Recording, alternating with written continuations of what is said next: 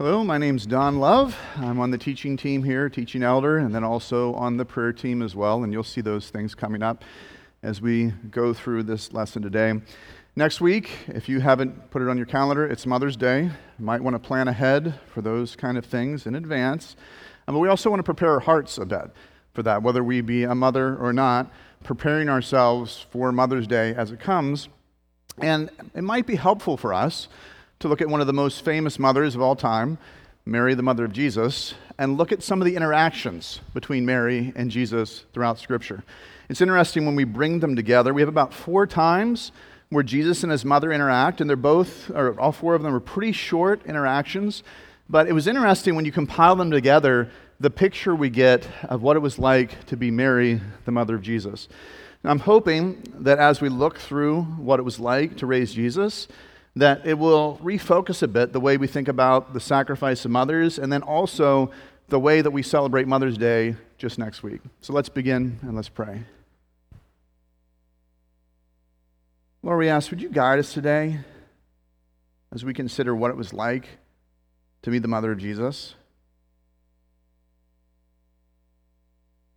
We ask, would you have mercy on mothers and aspiring mothers as we face the joys and struggles of motherhood today. Amen. The first passage that I want to bring to mind is Luke 2:35. And if you guys have your Bibles, you might want to pop up these passages to look at the greater context. We're going to have about 5 passages that we look at today. The first one is Luke 2:35. And the quote here is, "Your soul will be pierced with a sword also." So this is from Jesus' baby dedication, essentially. Simeon is going to take Jesus in his arms, and he's going to praise God, saying, "Sovereign Lord, as you've promised, you may now dismiss your servant in peace. For my eyes have seen your salvation, which you have prepared in the sight of all nations, a light for revelation to the Gentiles and glory of your people Israel." This is a pretty amazing baby dedication. There's prophets and prophetesses coming up, prophesying over this little baby. Mary's already had an angel come to her and explain a little bit about who Jesus was going to be. And she said, "Do it unto me, O Lord." And she accepted this, even though there were some confusing things from the very beginning. How is this going to be? Even though I'm a virgin, how is this going to happen? And now here we are. The baby's been born. He's being dedicated. I think this is normally 8 days after birth. And so at this point, he's being dedicated. This would be pretty encouraging. Like, this is a confirmation of what the Lord has said. And the child's father and mother marveled at what was said of him. So they're marveling at this. I think this is a great and amazing thing. What an amazing day. They're just soaking it all in. And then Simeon continues, and he doesn't say to both parents, he turns to Mary. For some reason, not Mary and Joseph, but he turns to Mary and he says, "This child is destined to cause the falling and rising of many in Israel, and to be a sign that will be spoken against, so that the thoughts of many hearts will be revealed. And a sword will pierce your soul too." And so there's a shift here. Again, this is amazing stuff. And then, but why do you got to add that on? Why do you got to go there? I mean, we're trying to dedicate our baby. It's a great day. We appreciate everything you're saying so far. But then you add that little thing. That's kind of a piercing of the heart right there. Like, oh, what is this? And so at this point, then, this sets us up for this Mary and Jesus relationship throughout the rest of Scripture. So this is one that you're familiar with. You know the story. Jesus gets lost, or so his parents think. The caravan has moved on. In some ways, this isn't the best parenting. Anytime you move on and you didn't know your kids were with you, it's kind of the parents' fault at this point, right? I got left behind one time. My parents did that, and I kind of thought the same thing. They thought I was in one car, and I wasn't in the other car. But anyways, so they find him, and this is the conversation. When his parents saw him, they were astonished. His mother said, "Son, why have you treated us like this? Your father and I have been anxiously searching for you." So Joseph's still here. "Why were you searching for me?" he asked. "Did you not know that I had to be in my father's house?" But they didn't understand what he was saying to them. And he went down to Nazareth with them and was obedient to them. And his mother treasured all of these things in her heart. And Jesus grew in wisdom and stature and favor with God and favor with man. So there's this thing that's going on. So Jesus is sort of in trouble here. But Scripture tells us that he was sinless, so this must not have been sin for him to do as a kid even here.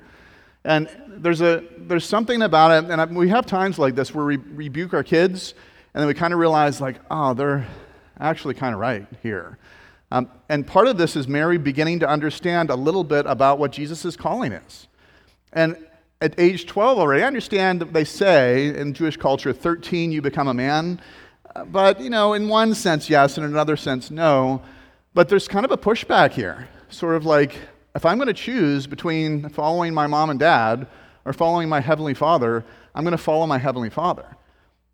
And so Mary, again, what's neat about Scripture here is it gives us a lot of Mary's thoughts, just small snippets. We don't get hardly any of Joseph's thoughts. We just get that dream, really. But here with Mary, we start to see her treasuring these things in her heart. And so there is this processing of this conversation with her child back and forth. The next one, I think we skipped one here. Where is it? I missed the slide. Okay, I'm going to go to the next one here. The next one here is, who are my mother and my brothers? So this story, you'll remember Jesus is teaching. They just accused him of casting out demons because he's a son of Satan, is what they're saying. And so he's in the midst of this big debate here. And this is a pretty big deal. If you get accused of being the son of Satan by the highest religious authorities of your nation, you're probably in some serious trouble here. And so Jesus, his brothers, and his mother show up. And as they show up, they're going to say, like the implication seems to be in the Greek, I'm told, that they're kind of thinking Jesus is crazy. Sort of like, Jesus, you have gone too far here. I understand there's this Messiah stuff that you're supposed to be doing here, but you've gotten yourself in some serious trouble. And so what he's going to do is actually renounce his family here at this point. The other one, John 2:4, there's one more time here where Jesus is at the wedding feast, and he's going to, his mother comes up to him and she says something to the effect of, they're out of wine. And the mother seems like she's really, for some reason, really invested in this situation, as though she knows the people who are involved here and she's trying to save them in some way. And so I don't know if this is a close friend or a relative to some degree. As controversial as this sounds, I sometimes picture, what if this was like Jesus' sister? Scripture doesn't say he had sisters, but it said he had brothers. What if he had sisters here as well? But whoever it is, it's something where Mary is a bit out of sorts at this point. And I've heard people try to interpret this woman as being a term of the time. It's not disrespectful. It's not pushing back in any way. And the conversation in the back and forth seems to be that Jesus is kind of pushing back. Like, woman, my time has not yet come. And some will say, well, this is the first miracle Jesus performed, so he must not have done a miracle before this. Well, keep in mind in the Gospel of John, John is not necessarily claiming that this is the first miracle he ever did. This is the first sign that he did. The signs are a bit different than miracles because signs are pointing towards something else in John's economy. So Jesus might have done something miraculous before or not, we don't know. But the point here today is the conversation between the mother and the son. The mother is asking him to do something, and Jesus at first is essentially saying, no, I'm not going to do that. And no matter how, I try over and over to try to read different tones into this. And so maybe Jesus is being playful. Woman, what does that have to do with me? Being kind of coy, and maybe she's kind of coy back, just do what he says. I know he'll do it. And we can read it different ways. But I've seen stressed out people at weddings. Being coy and playful when someone else is stressed out normally doesn't play well. And so whatever it is, I'm assuming this would be exasperating. Unless they had some sort of wink-wink kind of relationship here, this would be exasperating to Mary. It's like, come on, don't mess around right now, all right? You brought these burly guys up, they drank all the wine. Now, it says they were invited, so it's not their fault because they were invited them. So whoever invited them, it's their fault. But still, Jesus brings all of these guys within seemingly like a week's notice of them getting there maybe. And so when we catalog all these things together, we start to see a little bit of an interplay back and forth. And I picture Mary here a little bit at a time, her having to give up a little bit when it comes to her son. Because from the very, very early stages, you have this child that you feel like if you just drop them just once, it probably would be really bad, right? From the very beginning. And from the very beginning here, she's getting these warnings that bad things are going to happen to her, at least painful things are going to happen to her. And what we see from this is essentially that it's really hard to be a mother. And essentially, if we think about the challenge that it was for Mary, raising the sinless Son of God and having him just be let go a little bit at a time, you better believe that if you're a mother, you're going to experience some sort of soul-piercing if you're raising someone who's not the sinless Son of God. You're going to hit these things as well. But mothers tend to cover these things pretty well. You know, they can put on their nice Sunday dress, bring their family to church on Mother's Day, and you don't necessarily know the burdens that the mothers are carrying. You don't know the reason why they're so overprotective or overbearing or easily frustrated because of the things that they're trying to protect you from that they went through in their own childhood, and they just quite haven't processed it yet. How do they protect you whenever they feel like no one else sees danger? No one else will stand up or believe that this person who seems to be so nice would actually be the abuser in the situation. Or they see other death and other circumstances, and others don't necessarily know why they're doing what they're doing, and it seems sometimes smothering. But Mary's learning here, a little bit at a time, having to let Jesus go. A little bit at a time, having to let him walk out these things. And in her mind, maybe make some mistakes. I'm sure Jesus made mistakes when he learned to walk, made mistakes all throughout his ministry. Maybe he did. But at the same time, it was never sin. And I don't want you to get caught up in that theological point, but it talks about how he grew in stature. He grew in knowledge, in favor with God, in favor with man. There's a growth process with Jesus here as well. And Mary and Joseph were a part of that growth process. But especially when our children come to those stages where they're making these big life choices and that they're theirs to make, we really are at that point in our relationship with them that it's their decision to make, and we've done what we can do. And Jesus is now in his 30s, and he's still having this interplay back and forth with his mother, and the mother is still trying to figure out, how do I process what's happening here with my son? So first, let me talk briefly to those mothers who have children who are of age that are pushing back. I want you to take a little bit of comfort. Jesus did this too, right? So if Jesus did this, and your children are doing this now, maybe this is okay. Maybe this is a natural part of this. Now, I understand Scripture talks about rebellion being like the sin of witchcraft. I don't think Jesus was rebelling here because he wasn't sinful, so he couldn't be rebelling. So sometimes there needs to be a pushback from the standpoint of stepping away from your family. Jesus talks about despising your father and mother. If you do not hate your father and mother, the idea of you're supposed to leave the father and mother now and follow him, you're not worthy to be my disciple. I don't think he's talking about hate, because he obviously talks about loving everybody and loving your father and mother. But the idea is this turning away from one to follow another. And hopefully, if you're a parent that's following Jesus too, it's like the Exodus, where you're just still following this great Moses through the Exodus, and you're all still there together. Just the eyes have shifted from you to Jesus, and hopefully it's not that big of a shift if you've been leading well up to this point. So I want you to imagine what it would be like if you had a son or daughter and they chose a homeless life. They have a place at home, but they go around telling everybody, the Son of Man has no place to lay his head. Foxes have holes and birds have nests, but the Son of Man has no place to lay his head. And you're at home thinking, just come back to Nazareth. Come back and live with us. You live here. You have a place. You're up around Galilee and Jerusalem. Come with us. Imagine if he's putting himself in dangerous situations and you don't understand it. Why does this have to happen this way? Imagine your child not responding as you ask for help in the way that you would like them to ask for help. Jesus did all of these things without sin.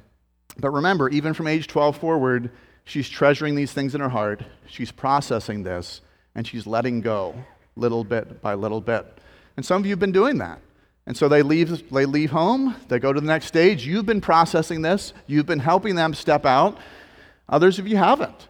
And so when that time comes, when they're leaving home, and maybe especially that last child leaves home and you're in that empty nest almost stage, then people start grasping, and it becomes really hard. You start trying to make jobs for them. You start buying land so they can build a house on the land that you bought for them, and you start trying to do these other things. And if you're not careful, they'll start thinking that you're manipulating them. They might start thinking, they're still trying to have control over my life, and they push back.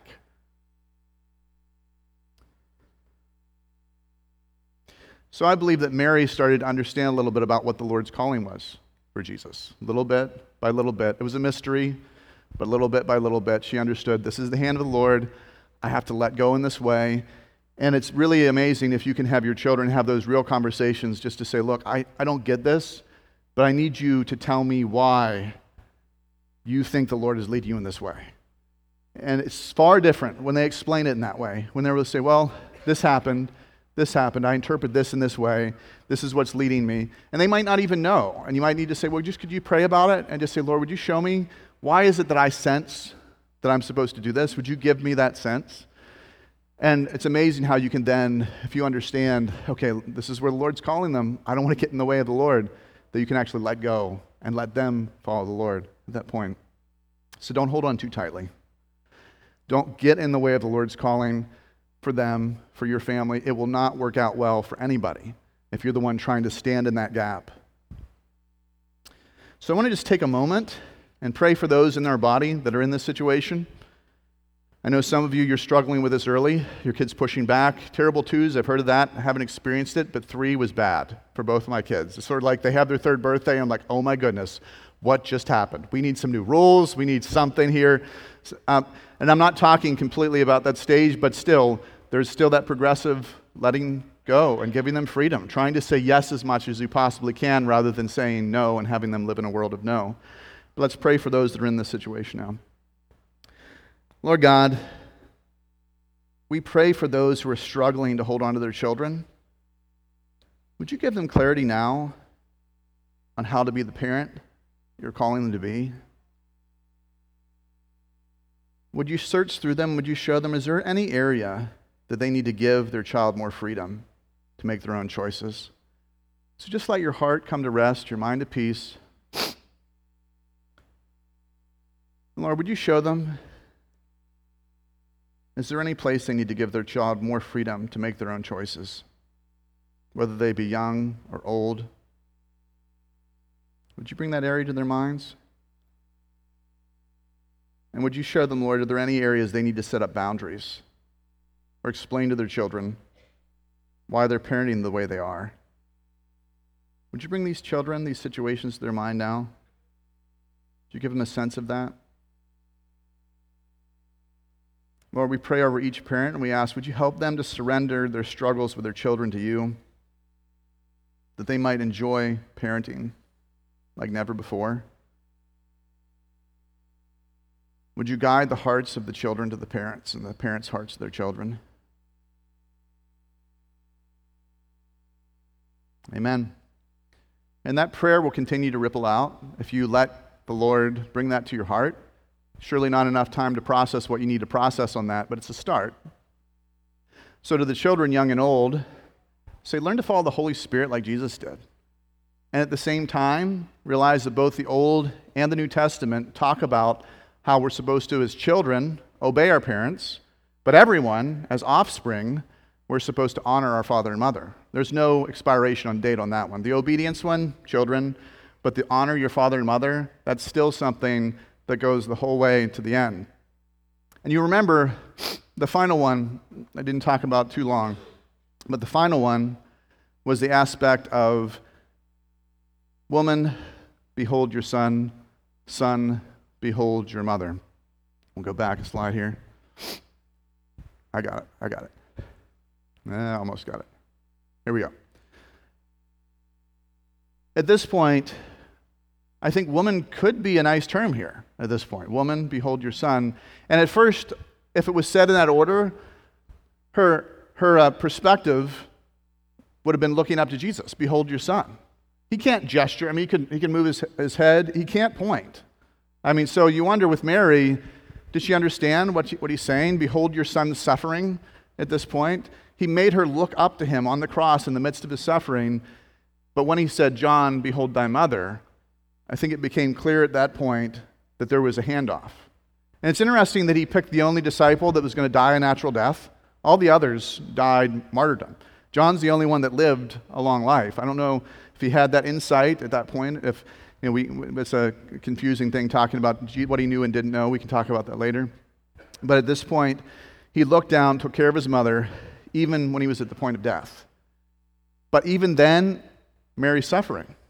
all throughout. Now, I'm sure there were lots of joys in the midst of raising Jesus, but there's still an interplay between Jesus and his brothers. I imagine there was a rivalry there. Can you tell the other brothers, I wish you were more like Jesus? No, you can't say that, But at the same time, it's like, he can do nothing wrong, right? And you're going to be frustrated with him no matter what if you're the brothers there. And maybe he was so shepherding and maybe it was so amazing. But jealousy is a hard thing. And it looks like when Mary and the brothers came, like I said, folks have said in the Greek, it seems like they're coming to pick Jesus up as though he's maybe in the wrong, like he's overstepped a line. And it doesn't seem like any of his brothers believed in him until after the resurrection.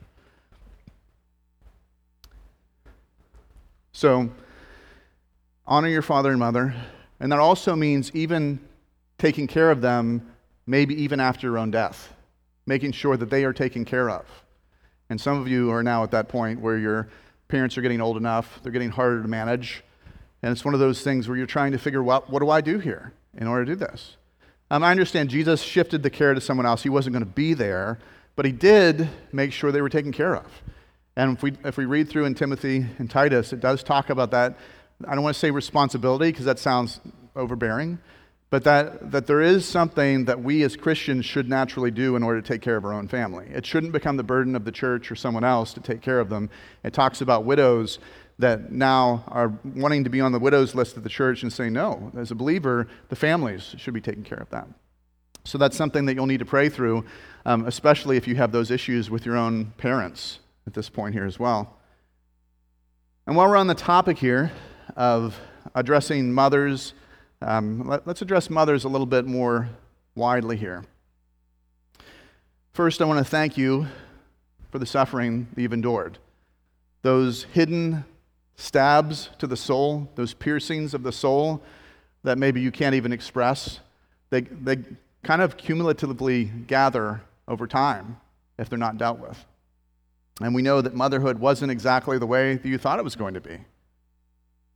You may not have been called to watch your child push away, to live a homeless life, to be martyred for the sake of the gospel, but you've suffered in other ways.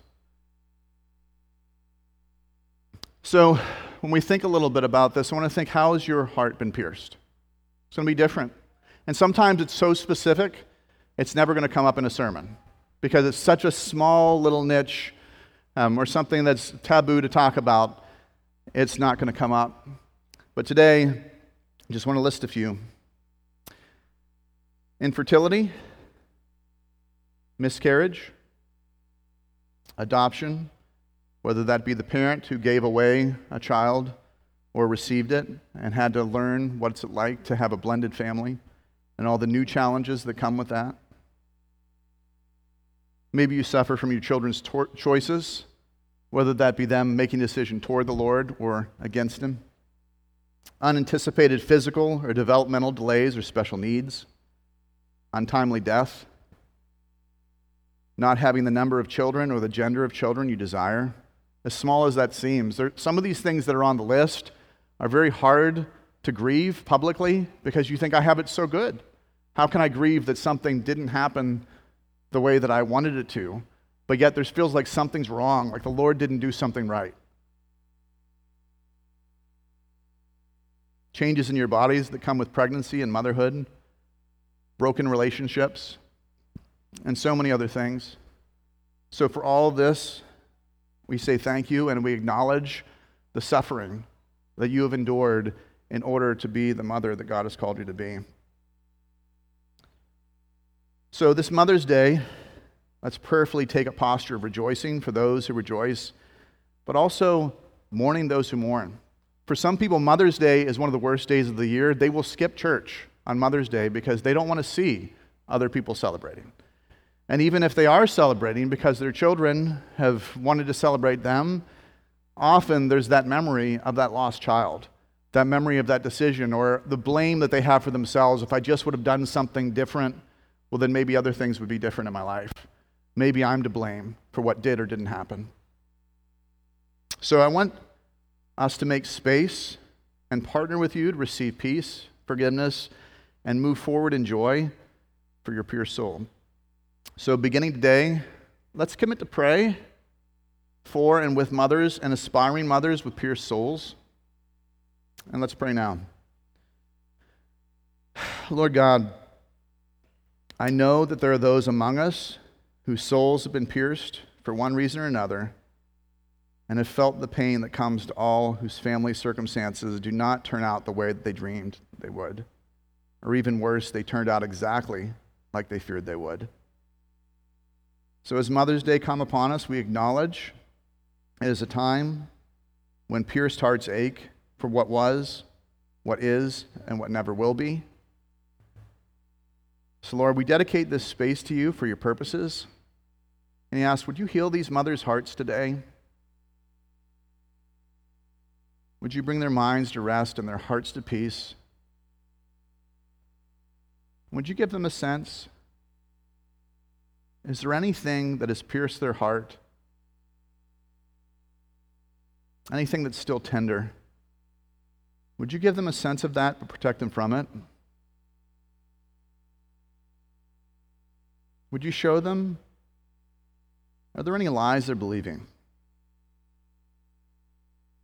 that's keeping this heart wound, this soul wound from healing? If so, Lord, what are the biggest lies they're believing concerning motherhood, children? Would you bring that to their heart and mind?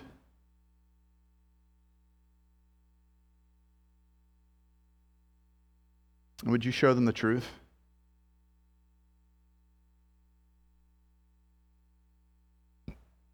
This is where the enemy gets a foothold. This is where the enemy is able to use something to mar your motherhood.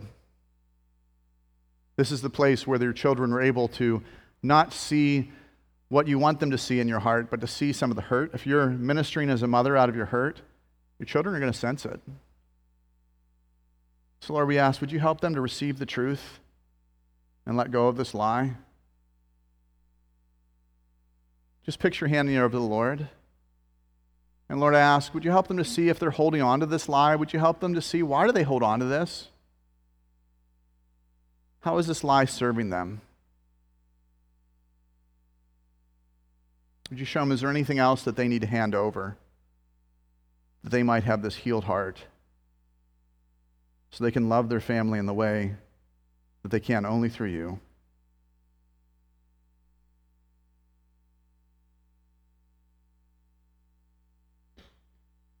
Just take some time to do your interchange between the Lord. Take some time to talk to him about this. And the rest of you can pray for those who are working through things.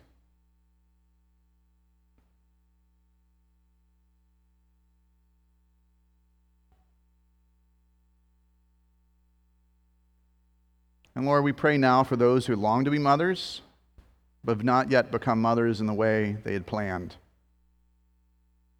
And for those who believe that they will never be mothers. Would you speak to them now? Would you let them know?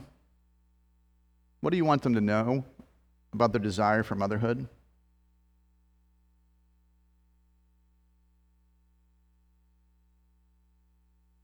Would you show them how do you see them and how do you feel about their situation? And again, the posture is just one of mind at rest, heart in peace, listening. It's not searching. It's not your analytical mind. It's one of listening with your heart and with your mind. Not disregarding anything that comes. But if something comes and you're like, that doesn't make sense, just lift it up to the Lord and say, Lord, that doesn't make sense. I don't know what that means. What does this have to do with what we're asking?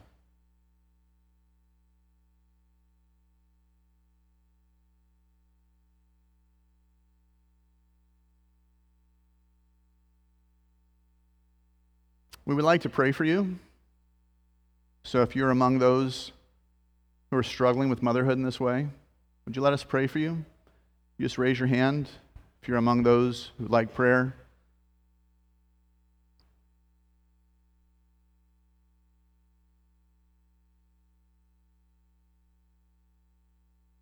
Okay, if you just want to put your hand up and keep it up, we'll gather around you and we'll pray for you. Can you raise your hand and keep it up? Just look around. There's a few that have hands up. If you see someone around you, either gather around them or pray toward them. Can you see these hands? Feel free to get up out of your seat, even if it's across the room, and pray for these mothers.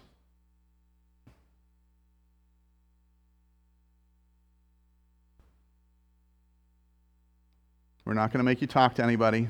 We're not going to make you share anything with anybody. You know, there's probably a couple more that need to raise their hand. You want to raise your hand? We'll gather around you and we'll pray.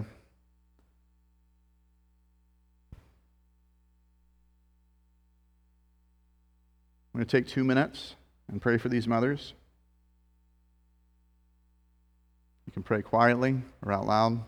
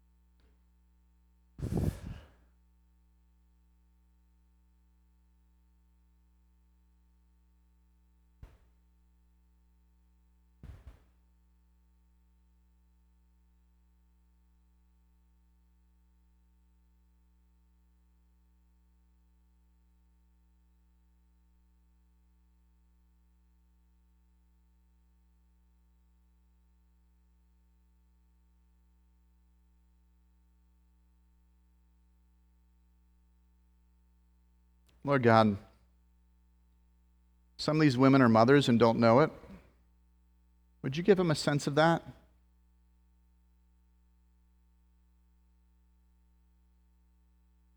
Lord, we pray today, would you begin the reparative work in their hearts, minds, and bodies? In both the men and the women, Lord, that they would conceive and raise children in healthy, godly homes. Lord, it's been said that you open the womb and close the womb throughout the whole Old Testament. And so, Lord, I ask, would you give them a sense? Lord, is there anything that is closing the womb in their relationship? Lord, we ask for intimacy between husbands and wives. We pray against any guilt and shame coming to the marriage outside of the marriage bed. We ask, Lord, would you wipe away anything that's getting in the way of these couples conceiving? Lord, would you give them a sense if there's anything in their body image, anything in their diet, anything in their environment, any choices, any anxieties that's causing things not to work properly?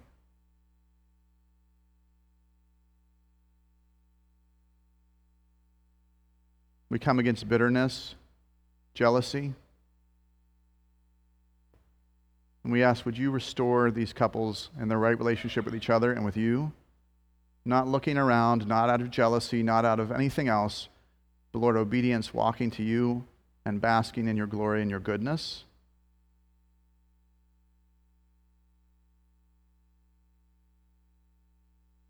So Lord, we ask you would bring healing to each of these people. We ask that you would bring reconnections with the family, discernment in tough situations. And finally, Lord, we pray for the children. Would you show us, is there anything that we are believing about our mothers that's not true? Lord, any lies that are dividing? Lord, what's the truth?